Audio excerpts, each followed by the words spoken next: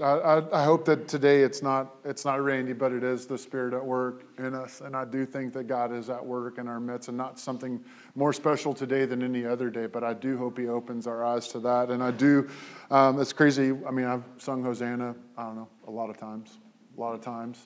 And there's this phrase that I think God wants to keep reminding us of, is that He loves us. Show me how to love like you have loved me. What our world needs right now is not a bunch of me doing a bunch of me things or you doing a bunch of you things. But they need the world to see the love of God shown through people who've experienced that love. Have you experienced the love of God? Do we remind ourselves? It's still on my page right here. God loves you.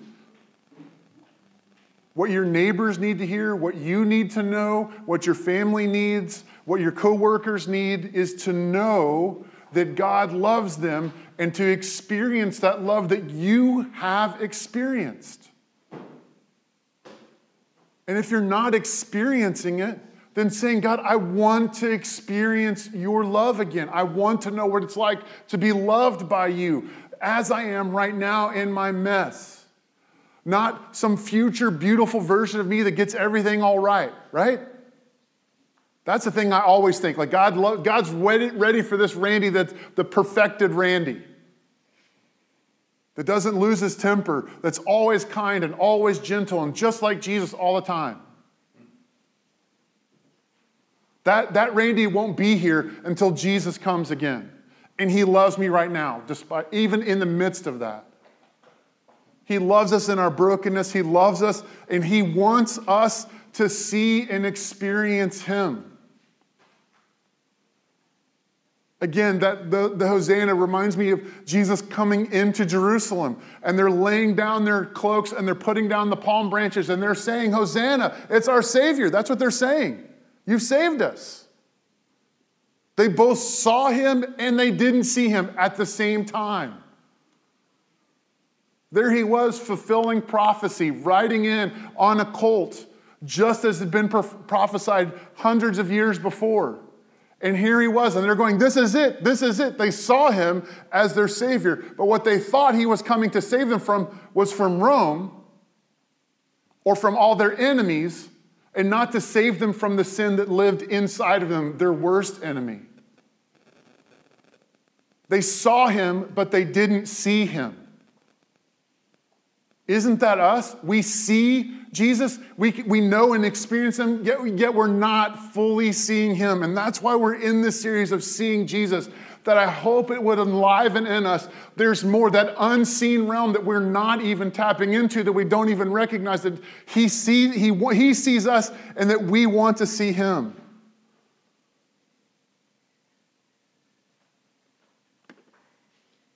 Do we have a broken or hazy or misshapen image of Him? Is it because of hurt? Even legitimate trauma, right? Brokenness that has actually been, so there's sometimes we don't see Him because something has happened to us that keeps us from doing that we have to work through to get to, right? I think the problem is we think, I don't see Him, there's something wrong with me. And that could be the case. It could be that you've got other things in the way of the view. It could be that there's hurt and stuff that He needs to come and you need to give to Him. It could be family dynamics. Maybe we've even decided that we already know all we need to know. That we've already achieved, we've got all the information we need to know, and this is what we've seen about Jesus, rather than realizing we're in a constant journey of learning more about who He is and what He's done. He's revealing more of Himself to us. And that's why we come today to see Jesus as the teacher. That He's not done teaching us. Because you've read through the Bible, because you've read all the Gospels, because you've been in church your entire life, doesn't mean you've seen all there is to see about Jesus or you know all you need to know. We need more of Him. And so I want to pray for us this morning. I'm going to pray, Father, help us to know. I'm just going to pray it. I'll pray it because I wrote it here and I feel like it's a simple prayer, and then I'm going to step into this. Join me as we pray. Father, help us to know you and to see you better as we look at your Son, the image of the invisible God. Jesus, show yourself to us.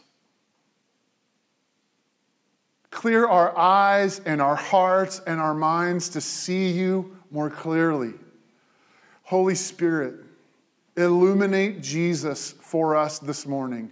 Show his radiance and glory. Make us in awe of him.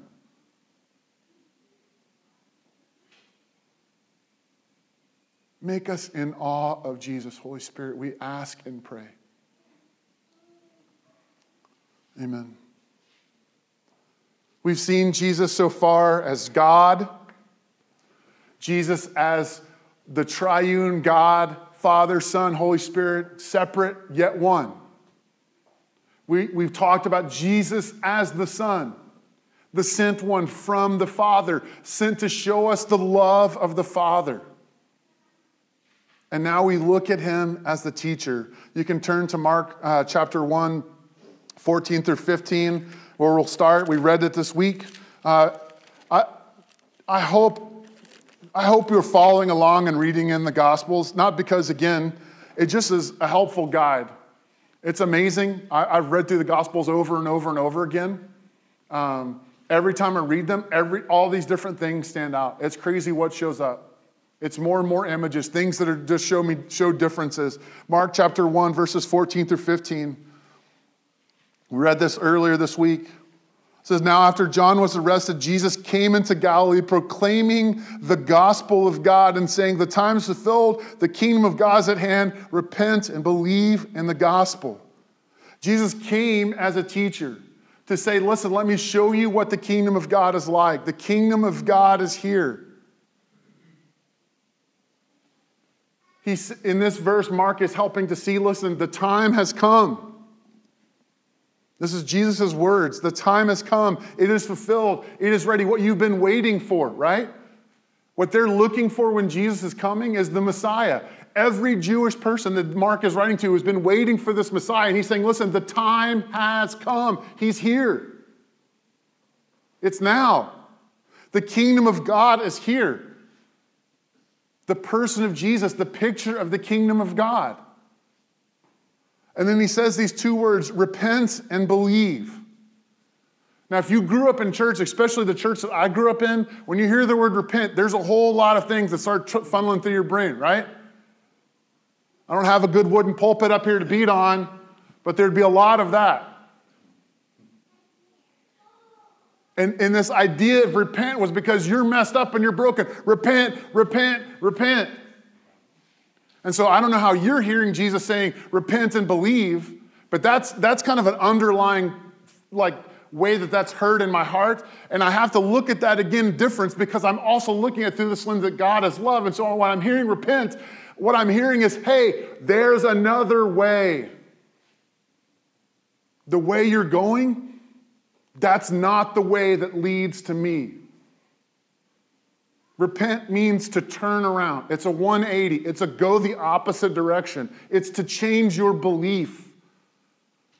So when he's coming to say repent, is it from sin? Yes, that is part of it. And it's a big part of it. I don't want to bemoan that or say, oh, that's not a big deal. Sin is not an issue in there. No, we don't need to repent of our sin. Yes, you do. We just talked about that in confession. That's why we did that today. But there's a bigger picture of that the repenting is a turning from going your way to go and follow after his way. So there's a changing of how I'm going, the direction of how I'm viewing and seeing the world. Jesus is starting off here saying, listen, I'm going to teach you a different way to do it. If you know how to do something and someone else comes and says, well, there's this other way to do it. Any parent try to teach new math, right? I'm like, what? A new math? The old one was doing great. I loved it. I can work with that one. I don't understand this one, so I have to change. It's like, I got to go and figure this out now. It's moving me away from the way that I'm comfortable with, and I'm having to understand and learn things. Is it bad? Is it wrong? No. Is it hard? Yeah. When you don't know it the other way, we have to change it. So for a lot of us, when we're looking at this idea of repenting means maybe the way that you've decided isn't the way. And there's another way, and it's Jesus's, and he's saying, listen, follow me. Why? Because I'm pointing you back to the Heavenly Father. I'm pointing you back to the way that there is to go. Change where you are going. Change what you're looking at. Jesus is saying, hey, look at me. I'll show you. I'll teach you what the kingdom of God is like and will look like. The question is, are we willing to admit that to go apart from that is to go the wrong way? And that what I've been seeing about God might not be fully right. We need to get a new picture. And that's helping us today by seeing Jesus as a teacher.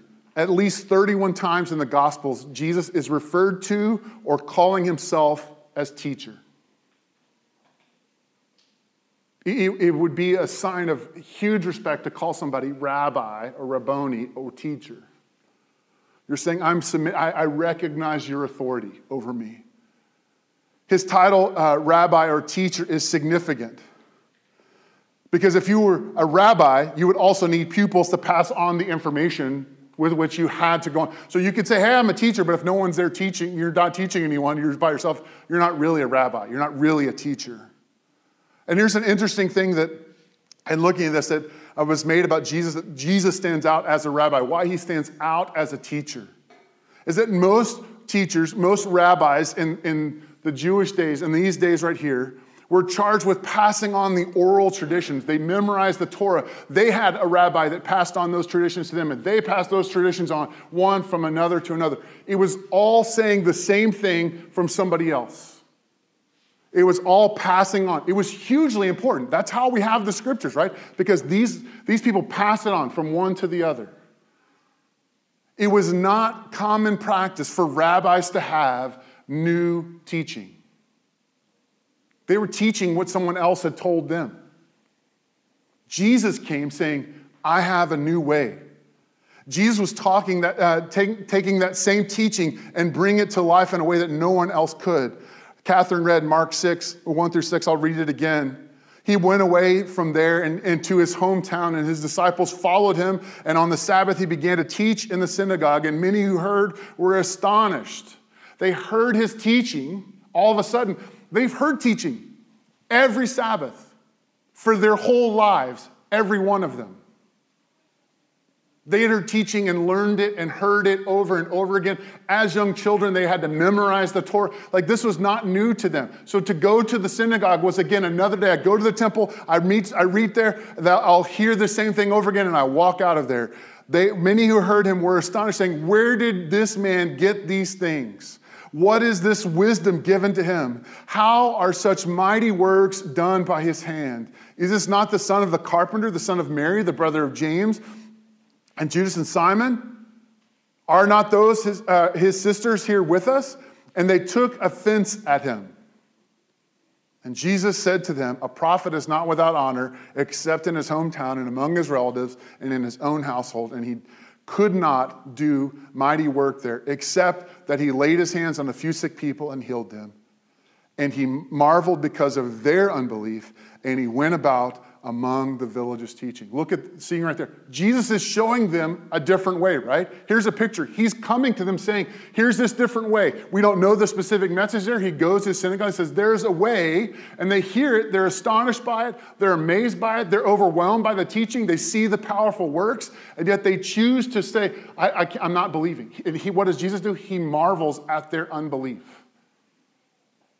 Here you're seeing, but not hearing. And he goes about the villages continuing to teach. Jesus, one of the core pictures of him throughout the Gospels is that of a teacher. And when you think of a teacher today, think of that best teacher you've ever had. The teacher that just worked and helped you understand and illuminate things the ways you never understood it before. That took a subject and made it feel, oh wow, I can actually do this. Do you have a teacher like that? Do you have a Mr. Adams? That was my high school ag teacher who also taught my dad. That's crazy. He taught my dad in his second year. It was his second year of teaching. He came to my dad's school, and I was there for his last year of teaching. That's a pretty crazy deal. It's pretty awesome. The first day in class, I remember sitting there, and he was like, Mr. Adams, like, learning is more than what you're going to find between the four walls of this building and between the two covers of a book. And I was just like, who is this guy? This is not any other school teacher. They're like, no, you got to listen to me and figure it out. He's like, no, there's more to this than that. Miss Iliadis, my senior AP English teacher, taking that AP credit, my honors credits to kind of graduate with honors. Wrong deal to try to move to that your senior year. That's not when you're. I was not good at English to begin with, much less to take honors AP. You're like, no, this is ridiculous. But I sat in her class and she said, hey, we're going to figure this out. We're going to work in this together. She changed my life, I would say, in that. Because she took the time to work with me to understand. That's the teacher talking about. Don't think about the bad teachers out there. I know that's the easy thing to start getting built up in, like, that's what no, Jesus is the best teacher you could ever imagine, wanting you to understand and convey those truths to you. So let's look at this importance of Jesus as a teacher. Jesus came, his sole purpose, right? He's saying that in the opening lines of Mark, is to say, hey, listen, the time has come. The kingdom of God is here. Repent, change your view, and believe. He's saying he's come to show the kingdom and show God to the world around him. We've talked about this before. People ultimately want the kingdom of God. They want what the kingdom of God has to offer, right? When Jesus is going around healing, we want to see healing. We want to see sickness and death gone. That's what Jesus is doing. Healing the blind, healing the leper, healing the deaf, bringing dead back to life. That is the kingdom of God. The broken and disenfranchised, loved and cared for. But the problem is, Mark Sayers, an author, says that people want the kingdom, though, but they don't want the king. They want the benefit and the beauty of the kingdom, but we don't want to submit. And Jesus is saying, the teachings, here's what I have for you. This is how you get the kingdom. It's through him only. And so there's three ways that we see Jesus kind of being that teacher. And the first is through his kind of big sermons or teaching, right? We see that most visibly shown in Matthew in the Sermon on the Mount. Chapters 5, 6, and 7. The Sermon on the Mount. It's one beautifully written, like orated time. Just imagining Jesus getting up and sharing that up there. And this goes along with the picture that we talked about earlier. That rabbis or teachers didn't have new teaching to say. Jesus was coming and saying, listen, let me illuminate this for you. Right? He starts off with the Beatitudes, right? Saying, listen, let me show you this upside down kingdom the way Jesus has it set up. Blessed are the poor in spirit. Blessed are the meek. Blessed are the caring. Right? We see this over and over and over again, this imagery, very different from what the idea of the kingdom of God was going to be. Not a bunch of warriors ready to take over, but servants, loving and caring. And then he goes on throughout the rest of the Sermon on the Mount. You have heard it said X, Y, and Z, right? You've heard it said, you should not commit adultery. You should not murder. Like going over all the commandments over and over and over again. But what does he say? But I say, and he gives a different picture of it. He gives a more detailed picture of it. He goes into the heart of the matter of why those are there. The Sermon on the Mount is a beautiful picture of what Jesus came to teach us. A new way to see God and experience the kingdom. And that it was not just for the Jews. This is a message that was going beyond the Jews. That was going to all people. We see him over and over and over again encountering new places, going out of the typical Jewish cities. In fact, he spends most of his time in places that Jews aren't. But they keep coming and finding him to bring the good news. The second way you see him teaching is by his life, by the life that he lives. John 13, 12 through 16 says it this way. When he had washed their feet and put on his outer garments and resumed his place, he said to them, do you understand what I have done to you? You call me teacher and Lord, and you are right, for so I am. If I then, your Lord and teacher, have washed your feet, you also ought to wash one another's feet. For I have given you an example that you also should do just as I have done to you. Truly, truly, I say to you, a servant is not greater than his master, nor is a messenger greater than the one who sent him. Jesus is saying, I'm come as your example. He's teaching us by how he's living, by what he is doing, by the people he talks to, the people he eats with, the places he goes, the way he says things, how he says things. He was teaching them how to live, by how he lived, by what he did. He brought the kingdom with him. It wasn't some message out there, again, for the lofty and the elite. It was a message that he lived out in his everyday life. What an example that is for us, right? That as he went out, he continued living out the example of the kingdom. Do as I have done to you. A servant isn't greater than the master, a messenger not greater than the one who sent him. How often is it that when we learn something, we kind of think like we pass on and we teach somebody else that we don't have to do that anymore. I can move on from that, right? I've taught someone else that, so they can do that. No, I can do something else. And we're kind of always on this ladder of moving where Jesus is saying, listen, you're never above the master. You're never above the one that's taught you. And what have I done? I've bent the knee. I served all of you. It's a servant's heart.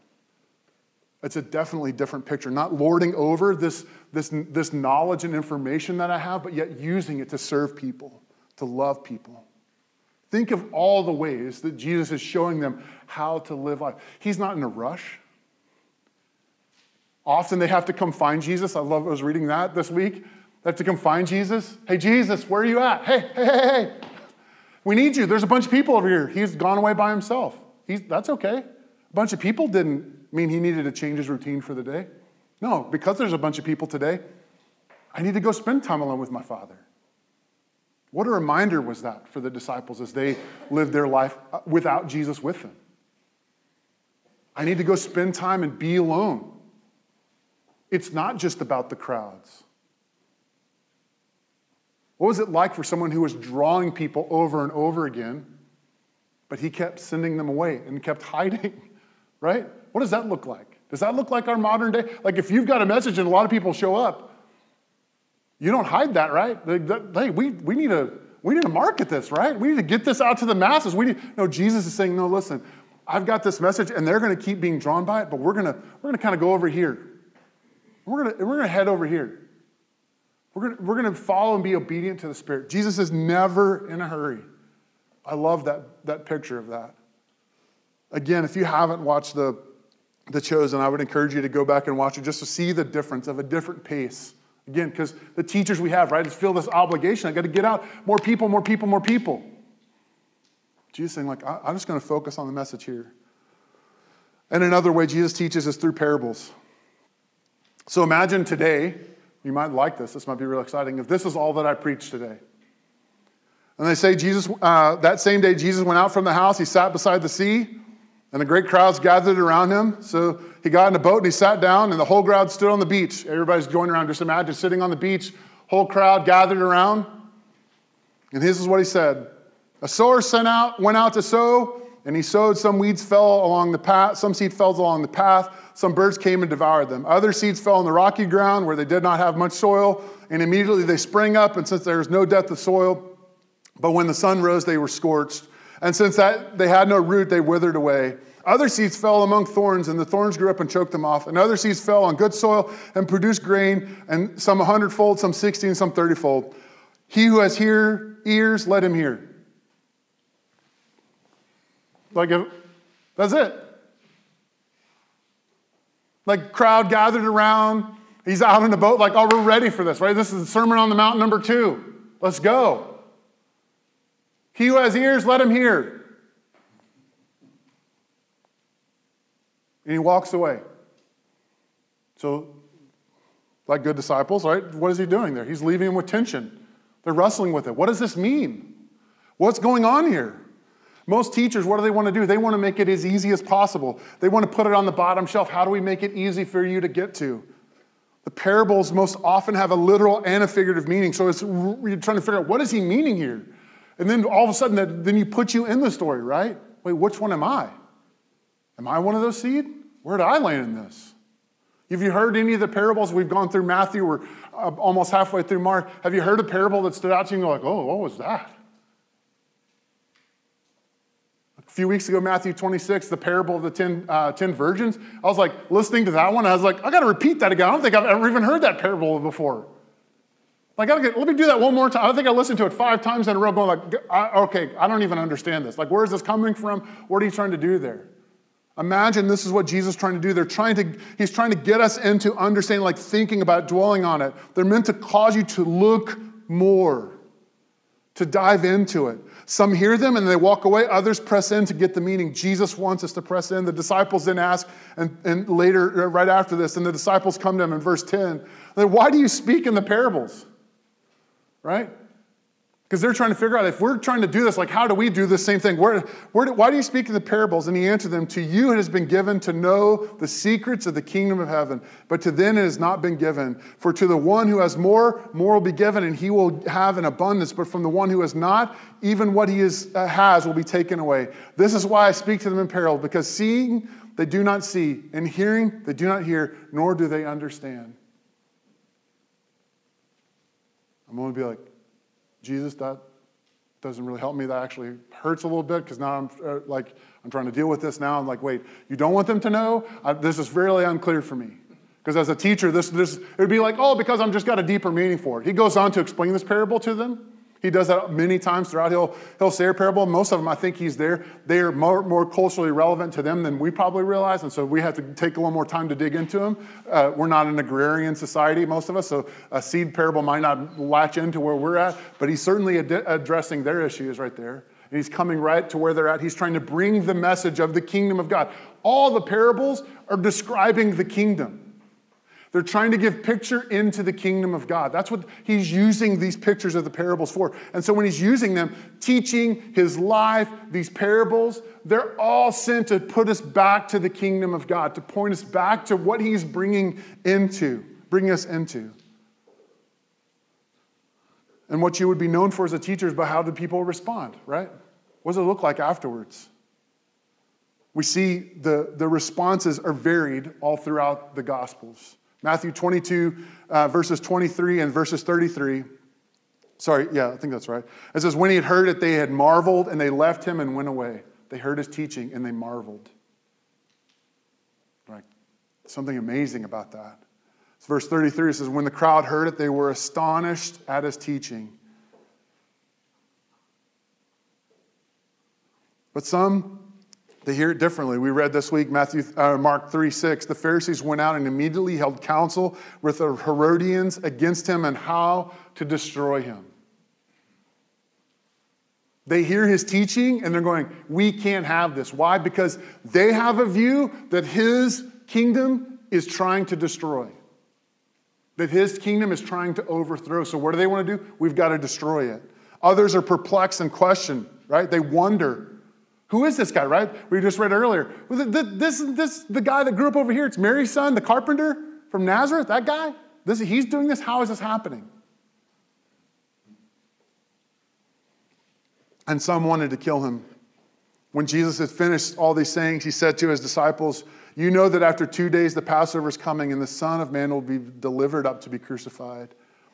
Then the chief priests and the elders of the people gathered in the palace of the highest priest, whose name was Caiaphas, and plotted together in order to arrest Jesus by stealth and to kill him. This teaching, both amazing and he's got a death warrant out for him. You ever feel that way? Right? So imagine, if we're not above the master, so if the teacher is calling us to teach, there's going to be some people who hear the message, who hear the good news, the message to repent, and they're going to see it and they're going to go, that's amazing, I need that. And there's going to be others who go, I don't want anything to do with that. In fact, I want to get rid of that message. That is offensive to me and I cannot be around it. I mean, that's exactly what's happening with the chief priests, the Pharisees, and the Sadducees. They cannot be around it. Closing us and pointing us, if Jesus is our teacher, then what does that make us? His disciples, his students. As disciples, we're learners. Can I give you a hint today? You don't know everything. I don't know everything. And there's some freedom in that I'm still learning. We're still learning. I think sometimes we beat ourselves up because we should know it all right now. I should have all the answers. I should have it all figured out. And what if it was okay for us to go, I don't get it. The disciples came to Jesus. I don't understand the parables. Help us out. Come on. Give us a bone here. I can't figure out what you're saying. Why are you doing this? The disciples that walk with Jesus for over 3 years, they're confused about what's going on. They don't even fully see Jesus. We have stuff to learn. We have things we need to unlearn. And we have areas that we already know that we need to grow in. It's a never-ending part of our life. We never move on from this. We don't get to a spot where we no longer need to grow, where we no longer need to be taught. We all need to continue to be taught and to learn. Remember this, we talked about this earlier in the year when we got into the Lord's Prayer. The life of a disciple is someone who's increasingly submitting all of life to the empowering presence and lordship of Jesus. Think of that as him as our teacher. We're continuing bringing everything to him and viewing it through the lens that he is giving us. That's difficult.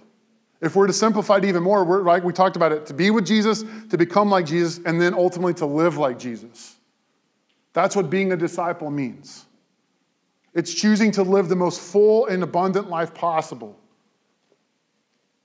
I remember coming across that phrase, and that sounds great, right? I want to live the most full and abundant life possible, and yet following Jesus, following him in the way, though turning from our own desires, is the most full and abundant life that we have for us.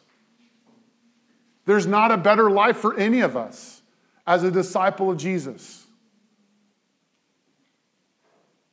If we were to be a follower or a disciple of Jesus, we spend time with Jesus, we understand and try to see what it means to follow after him.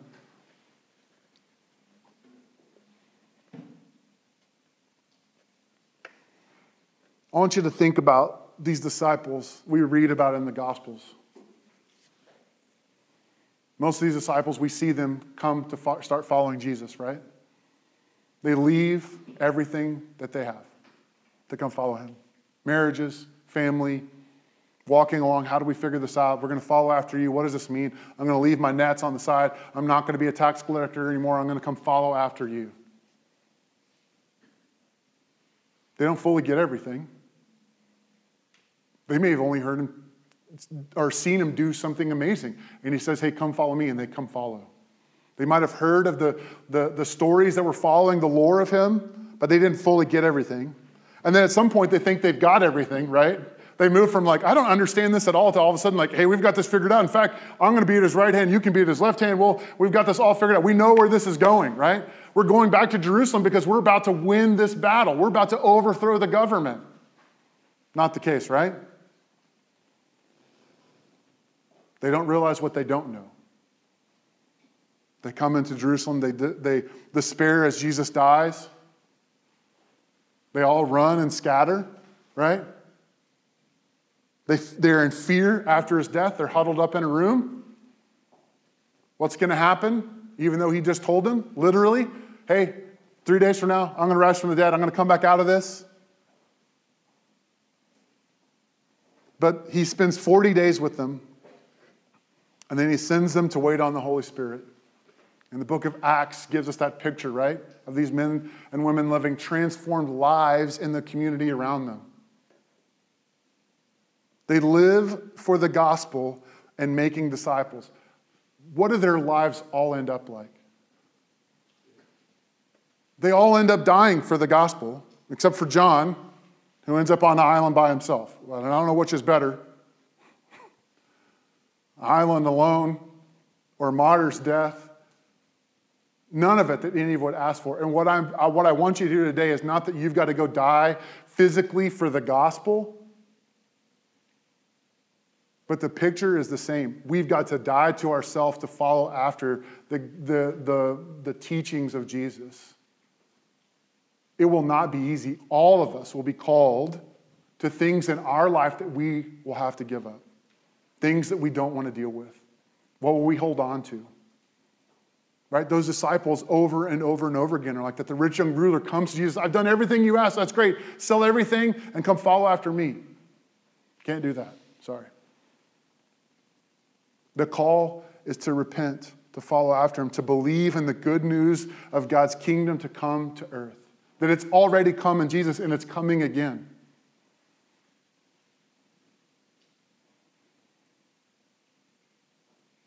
So what does this mean for us? It means that it changes the lens with which we view the world around us. It changes the decisions we make, how we live our life, how we spend our money, the job we work at, what we do when we're at our work, how we work, right? Because what does Paul tell us later? We work not for the employer, but for Jesus.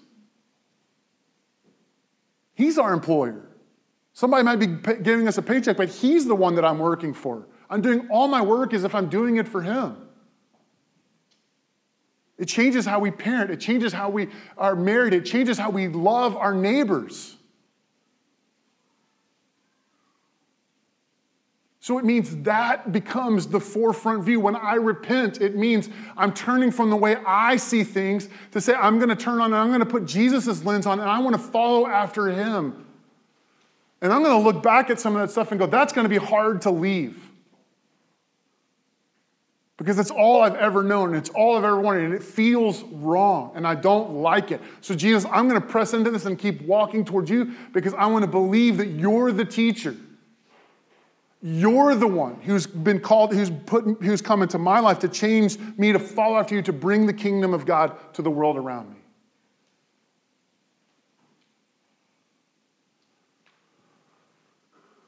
Jesus wants to be our teacher and our rabbi.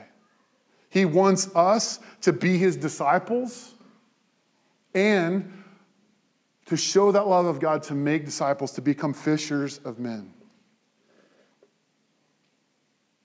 So today for us, as we leave and go out, maybe a test for us to ask ourselves is, how much do our daily responses of life circumstances look like how Jesus would respond? If he's our teacher, right? Then we should respond in the way that Jesus would respond.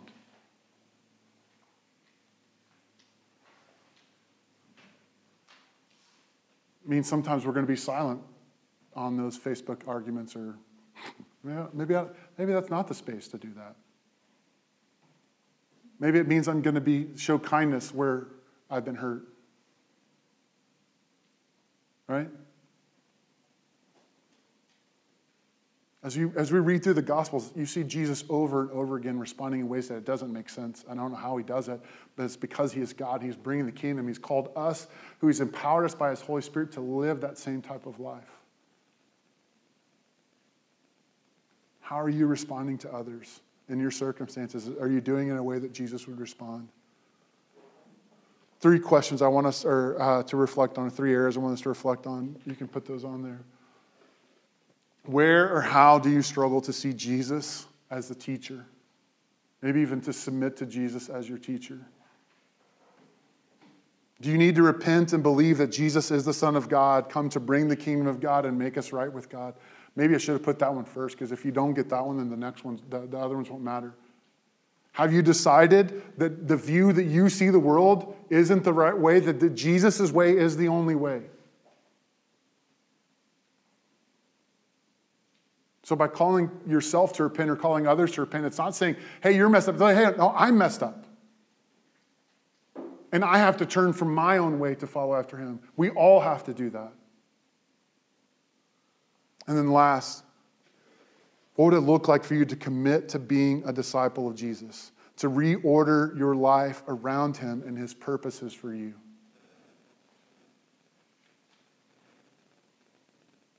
What would that look like? Is there anything you need to change for you to reorder your life around him and his purposes? What decisions would you need to rethink about? What ways that you respond to other people would need to be changed? So this morning, I want us to just take some moments to reflect and pause and think about that.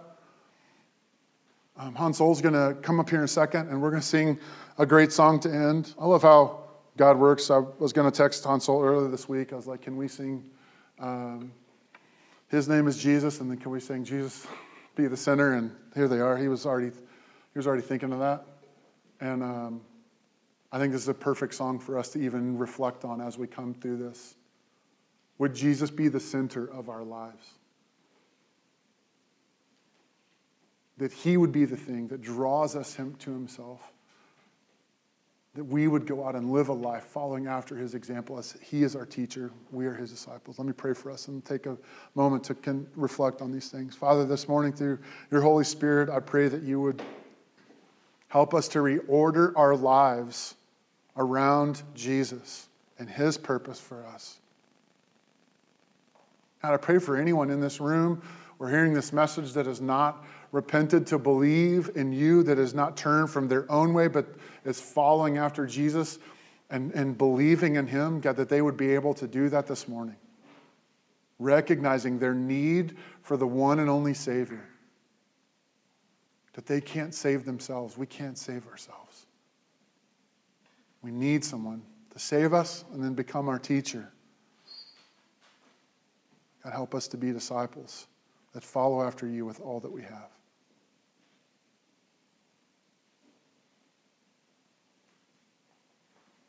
Take a few moments and just reflect on those this morning, asking the Holy Spirit to speak to you in whatever way you need to hear this morning.